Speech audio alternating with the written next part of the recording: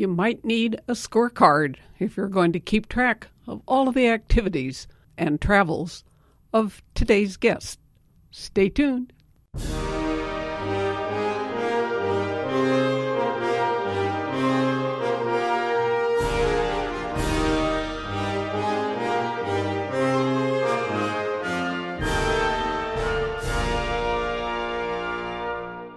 Good afternoon.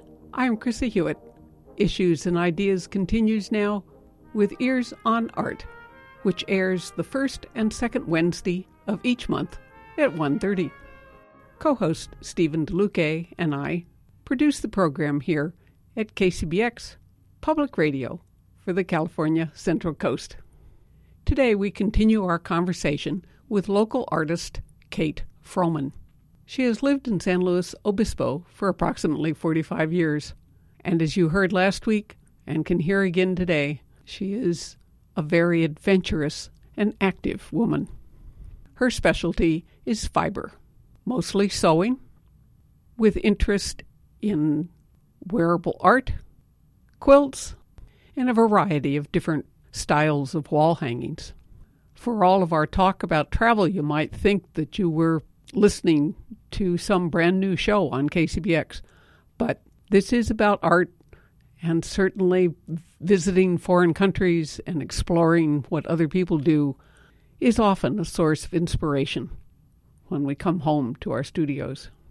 Besides that, for Kate, it is just a great deal of fun and a lot of adventure. We end today's show with a short piece that Kate did for our annual December storytelling shows. As it turns out, this one is a beautiful tribute to her mother, who certainly was an inspiration both in her art and in her life. Join Stephen and me now as we meet up with Kate at her home here in San Luis Obispo. The physical therapy work, you as a creative individual, do you find yourself thinking or doing things with any kind of sense of how they connected, or do they? Interesting question. You were working often with children? With children, yeah. Well, certainly the creativity of trying to make exercise or stretching or whatever the kid needed fun. Mm-hmm. Yeah, I remember setting up some little plastic discs on the floor and having the kid pretend he was a frog, having him jump from one to the other, because he definitely wasn't interested in jumping otherwise. It was hard for him. And, when I retired, I thought, I loved my job. I'm going to miss it. But I didn't. Work is still work. Work is still work. Yeah. So is the traveling kind of ebbing, or are you just changing locations? What's going on? Yeah, I decided not to lead for the Sierra Club anymore. It's a huge responsibility. One of my last trips in Nepal, I had to call 4 helicopters for people who had severe altitude sickness. They all did fine. But I decided that was a huge responsibility, and I really didn't want to do it anymore. But I'm still traveling. I'm taking my grandson to Italy on a Rhodes Scholar trip this year. Hope to do some hiking in England in May. And I just got a wonderful gift from my husband's publisher. His math books are selling really well in China. I just got a really big check today. So I think I'm going to go to Antarctica. And have you been to Italy before? Yes, I did go to Italy one other time. I assisted on a trip in Italy. I loved it. I've never had such good food in my life. For you, the pleasure, if nothing else, but what is it that you think fiber, why is it such a powerful thing for you? That's a good question. I think part of it is that having seen my mother do it, and then with the whole quilt thing, the whole issue of women's work. Did you ever see the play The Quilters, which was quite popular? Mm-hmm. Yeah. Really moving, based on stories written by women as they came across the country and lived in sod houses and all the rest of it. And I think it's soft, and you can carry it around, so it's, transportable, not quite like marble. I don't see you walking to town with a bunch of it in your hand. Nope. And the fact that it's utilitarian. I made a lot of quilts, a lot of baby quilts, clothing. But I can see the time is coming. I mean, I'm not interested in hand quilting enormous pieces anymore. It takes a lot of time. And I've just gotten started doing more writing now, writing up a lot of my travel stories, and my daughter wants memoir. So that's taking up a lot more time, too.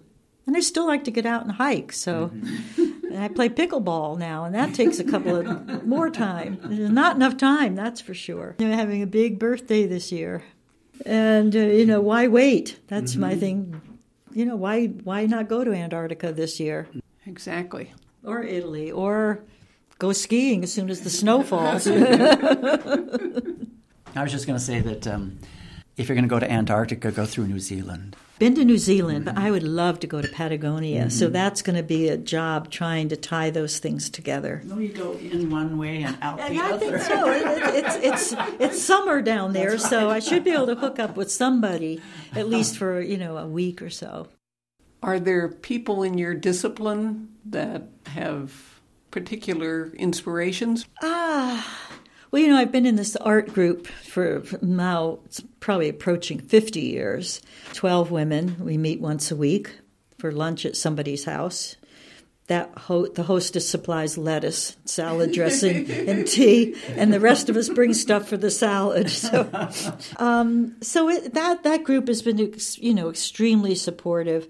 You can bring work and they'll critique it, or you can say, I don't want to critique, I just want cloying praise.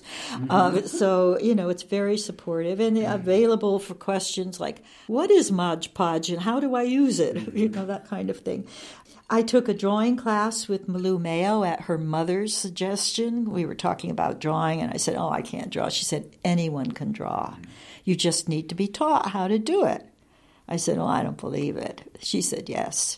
So that was a great class. And I've done a few fiber classes, and now it's just playing and, going to shows and thinking, that looks like a great idea. I'm into more simple stuff now. And that's good. And using sort of found stuff. I'm ruining that I took all the clippings from the plum tree that my son pruned today. I should have saved some of that. I may have to dig it out. I remember doing a piece that was I think Malou Mayo taught a fiber class at Cuesta many years ago, and we were to bring in something woven, and I happened to be trimming a bunch of succulent spikes and wove those into something. But that was a weaving that I did with natural fiber. I volunteer at the Botanic Garden, so I play with a lot of plants. I love pruning. It's an art form in a way. You kind of walk around something and say, that could go, oops. Didn't mean for that one to go. Having to really see that as its three-dimensional form as opposed to just a bearer of fruit or blossoms. Interesting, because I've just started, I'm a painter, but I've just started using a lot of plant materials and in different forms in the paintings. And a lot of it's just textural. I just wanted to add something that's just not a flat canvas. I mean, to me, the integration of materials is just a really interesting process. Hard and soft together, or rigid and very pliable. Whatever it is, just interesting to find yourself going, what could I do with whatever that is, right? A couple of years ago, I think there was a book show. I've done one or two book classes. I'm not really good at getting things straight. I had real problems with that part of bookmaking.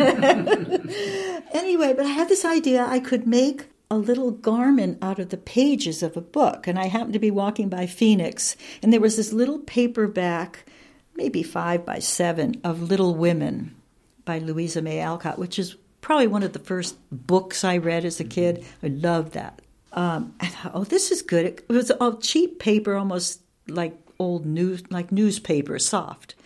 So I cut out this little thing. It probably would have fit maybe an 18-month-old child. So it was three-dimensional. And all I did was just start sewing these pages on. I tore them, kind of got crinkled edges, and sewed it on and with red thread, and then put it all together so it hung like a little jacket. I decided that's not appropriate for a book show, so I didn't do it. Well, then I happened to show it to my art group, and at that point, I think it was Deb Spatafor said she was in a group where they took a piece and then the second person in line worked off that piece and did something. And I said, well, this would be great. Let's do it. She said, well, let's start, because I was showing this jacket. So let's start with that. So that was our show. It started with a red thread. And that piece sold. So I've been trying to make another one. I've been working on it for a year. It hasn't gone very far, and I don't really like it. I think maybe I just need to put the whole thing in water and let it get softer somehow. So it's a wizard jacket with lots of very dark, grim fairy tales on it. So I'm hoping that I might this year get to finish that one. That'll tell me how to finish it. Yeah, sometimes you just have to let it rest. And someone told me you have to let it whisper to you. Yeah, that conversation is something that either happens or it doesn't. Yeah, or it's next year. Yeah, sometimes I don't think I speak its language. Talk more about those group projects, because you've had more than one where you've either come up with a common object that everybody has to do something with, or what were some of those and how was it? We used to get together in restaurants. We were all working. We try to set a time when everybody could get there for lunch. We used to eat at Pete's South Side for many, many years. Oh, I really miss that place. And then once a month, we would have something called Big Lunch, where one person would prepare lunch for everybody, and we took turns doing that. So Big Lunch. So at one point, we were offered a show at Hancock, and we came up with the idea of calling it Big Lunch. And we each had a bowl from Pier 1, white bowl, and you could do whatever you wanted with it. And we were going to just set a table. That was going to be kind of the centerpiece. So you could make a placemat and then have this bowl. And then the walls would have our work on it, various hangings, woven quilts, whatever. And so everybody worked on their bowl, and I can't remember everybody's. I remember Sally's had wheels on it. And mine was pasta, so I had tubes of fabric stuff coming out of it, like spaghetti. So that was a great, great communal thing, yeah. We had one called Loosely Wrapped, which was at the little building near the Art Museum. The Adobe? The Adobe, yeah. We had a show in there. Some of us are fairly loosely wrapped. And so just the other day we were having lunch and said, yeah, we haven't had a show for a long time. And about half the group said, oh. The other half said, yeah. You're listening to Ears on Art here on KCBX Public Radio. I am Krista Hewitt. And along with co-host Stephen DeLuque, we are having a conversation with guest Kate Froman, a local fiber artist. We continue now with that age-old question, where do ideas come from? In terms of both of those emotions, how often are we asked, where do your ideas come from? Yes. Were you finding for those that having a starting point was helpful, or was it annoying, or both? I find it's helpful. Helpful as long as it sort of coincides somehow with one's aesthetic.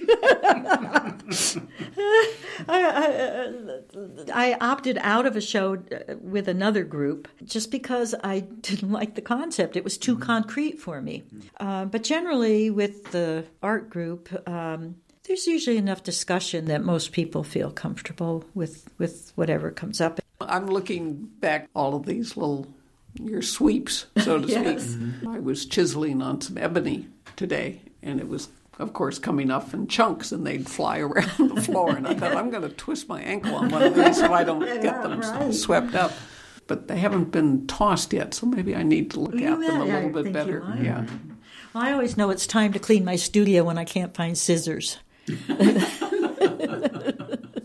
You're kind of going, feeling all over the place. And I know I have 3 pairs of scissors. Does cleaning ever hinder creative? No.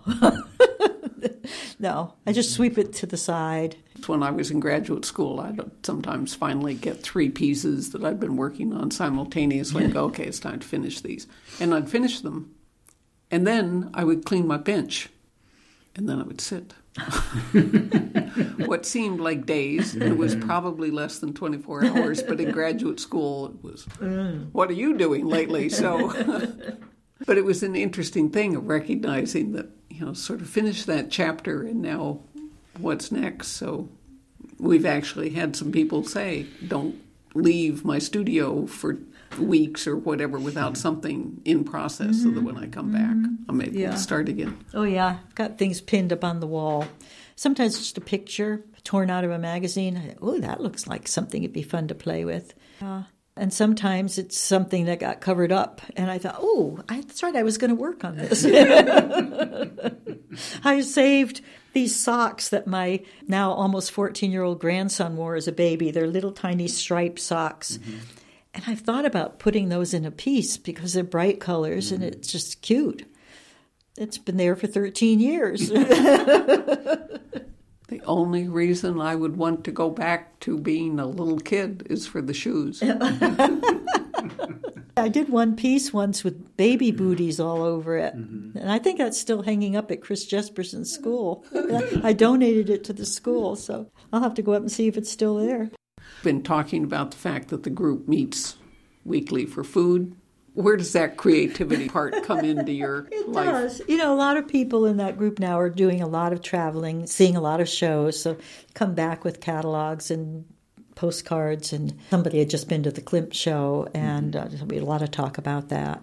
And, of course, a lot of talk about cooking and grandkids and travels and seeing photographs. So, that it's a full life experience. I mean, we've been through birth, death, divorce, illness, and joys, sorrows, disappointments. It's the kind of thing you could call any one of them in the middle of the night. I feel very, very lucky. I've known it from the fringe because I know several of you, so feels very inspiring. And I realize that in this day and age when so many people have allowed themselves to get sucked into the tech world, I think the number of book groups and other things are just perhaps some reaction to maybe it's okay to still talk about stuff. Yeah, it is. And speaking of tech, I remember calling Meryl one time saying, I'm on the computer, how do I? And she talked me through, she doesn't even see my computer, but That's what husbands are for. Because I know nothing about technology, so... The dog doesn't seem to either. Or my cats. They're only interested in one thing, basically. Well, two, food and my lap. I don't know when it was, a few years ago, but coming to that understanding that when you're thinking about solving problems by what you're trying to create, you're doing it all the time in disciplines that have nothing to do with what you might actually create with.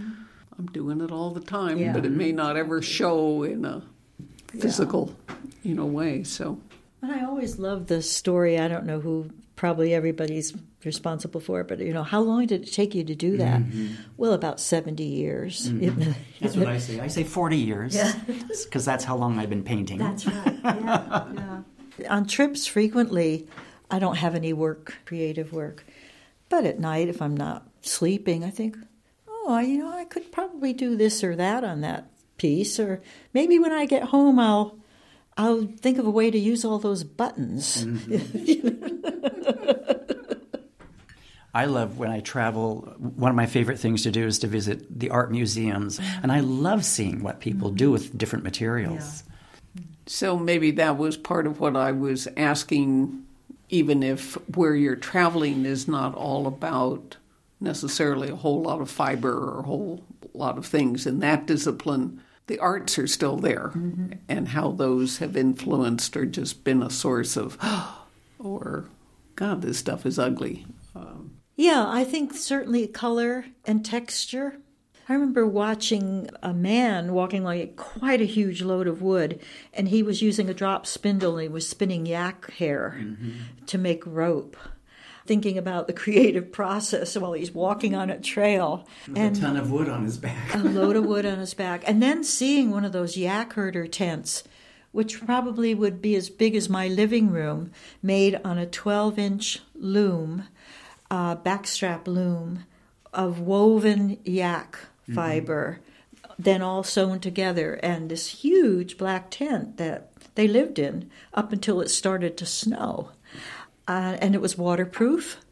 Just an incredible building. And then to have seen the man actually walking along with the drops. And I have spun with a drop spindle. And it's fun, but I wasn't carrying a load of wood. And you weren't making a tent. No, I wasn't making a tent either. No. When I was in Cuba, one of the things that I was able to bring home was this wonderful little container for a confection that was coconut and almonds and honey, and it was made out of palm bark. And it was conal and then came up into a square at the top, and they made a lid that fit over it, and the handle then kept the lid from being able to just fall off onto the ground. Fortunately, I was smart enough to bring it home. But I marvel at this thing. Yeah. Well, I have a couple of pieces. One from Africa, which is it's called a neck pillow, and this was a tribe that had very elaborate hairdos, men, and they couldn't sleep on the ground or on clothing, so they would just use this little thing like that. The Japanese, I think, have something quite similar. And we bought it from the man who happened to be walking down the road with a spear. That's one of my treasured pieces. And then I found a little drinking cup in Bhutan, and I showed it to one of our guides, and I said, should I try to find out? He said, no, this man was out probably drinking, and he wandered home and dropped his cup. He said, you should keep it. It's fine, and he'll make another one. Those little treasures, they're so much fun to bring home. I'm glad you got to bring your little box home.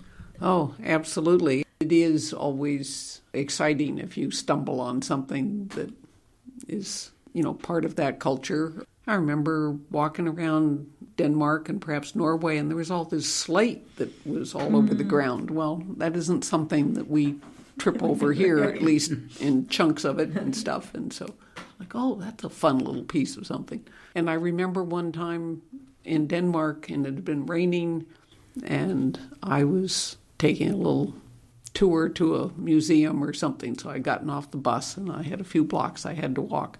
And all of a sudden I'm going, what's that smell? I know that smell.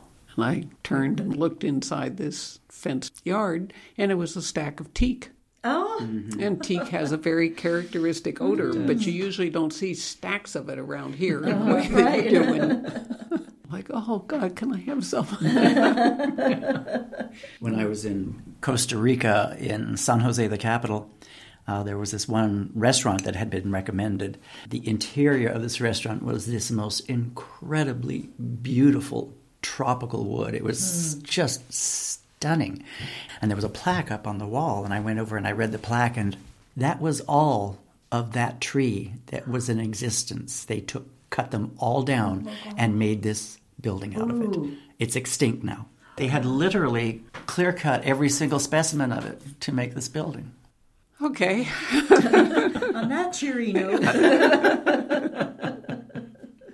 Well, Kate, I am really glad that I am somebody who was smart enough along the way and in the right place at the right time to acquire as many of your garments as I have, and also a couple of hanging pieces. In fact, one of them became sort of my studio flag. I have to acknowledge that leaving it out has faded it, but the bears are still there. They're supposed to be used, worn. Well, shredded. It is.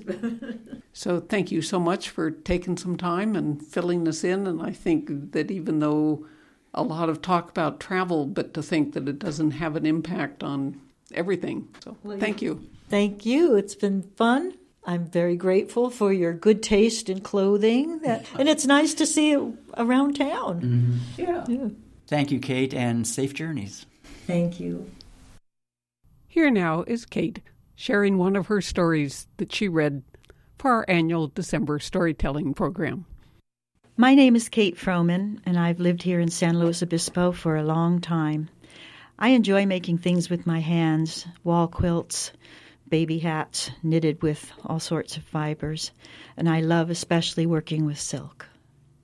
It had been a different kind of autumn the year I was 9. My father had been out of work for weeks because of a prolonged bout with pneumonia, and he was drinking a lot. My grandma arrived one afternoon with some leftover pot roast, and I heard Mom tell her that she hadn't known what she was going to feed us that night. That was the first time I realized that there was such a thing as no dinner. My 4 sisters and my brother and I had been delighted with the boxes of used clothing that began appearing on the front porch, and we spent lots of good times trying things on and sorting out who got what. There seldom were any shoes in these boxes, and I had layers of newspaper between my feet and the holes in the soles of my shoes. Fortunately, we lived only 2 blocks from school, and there hadn't been a lot of snow. A few days before Thanksgiving, another box appeared, and my mom cried when she lifted out a turkey, a bag of potatoes, and cans of vegetables, a pumpkin, and a big box of oatmeal. A few days later, a Christmas tree was propped against the porch railing. Just as she had done the year before, Mom took each of us shopping to buy a small gift for our siblings. A Woolworth store had just opened, and I remembered buying a comb for one of my sisters for 10 cents. Our past Christmases were usually modest, with the presents consisting of hand-knit mittens, home-sewn pajamas, a tangerine or an orange in the toe of the stocking, and a little bit of chocolate, and one real present. My sisters and I usually received gifts like a doll, or a stuffed animal, or a tea set. I was looking forward to a new doll, or a giant box of 200 crayons that I was definitely not going to share. I knew my mom stayed up half the night wrapping gifts and stuffing our own socks. No giant Christmas stockings for us. The socks were laid at the foot of our beds for discovery first thing in the morning. When I opened the small flat package on Christmas morning, I stared at the little burgundy velvet cape trimmed with white fur. My mom said quietly, "It's for Laura." Laura was my doll, which I had hoped would be replaced by a newer, bigger, and better one. I looked at my mom and saw the hope in her eyes, the hope that I would be okay with this gift, the best she could do. It took me a moment to understand that this was my real present. I went and retrieved Laura from under my bed and dressed her in her new finery. That night I realized that my mom had sat and sewed and trimmed that cape late at night when all 6 of us had made all the obligatory trips to the bathroom after the 2nd or 3rd drink of water. And I realized that Mom had given me all that she could give, a scrap of burgundy velvet and a few inches of white fur. That was the year I realized that times were tough for my family, and I was afraid for a while. I also learned, though, that there were limits to what one might have. There were very few limits to what my mother would do to keep us safe and fed and loved. You have been listening to Ears on Art here on KCBX Public Radio. Our guest today has been Kate Froman, local fiber artist. If you missed part 1 last week, we hope that you'll go to the Ears on Art archives on the KCBX webpage and take a listen. While there, you can also find a collection of previous programs. So until March, this is Chrissy Hewitt, on behalf of co-host Stephen DeLuque, wishing you a wonderful Valentine's Day. Stump for a Valentine idea? Take your special person to an art exhibit. As always, thank you so much for listening.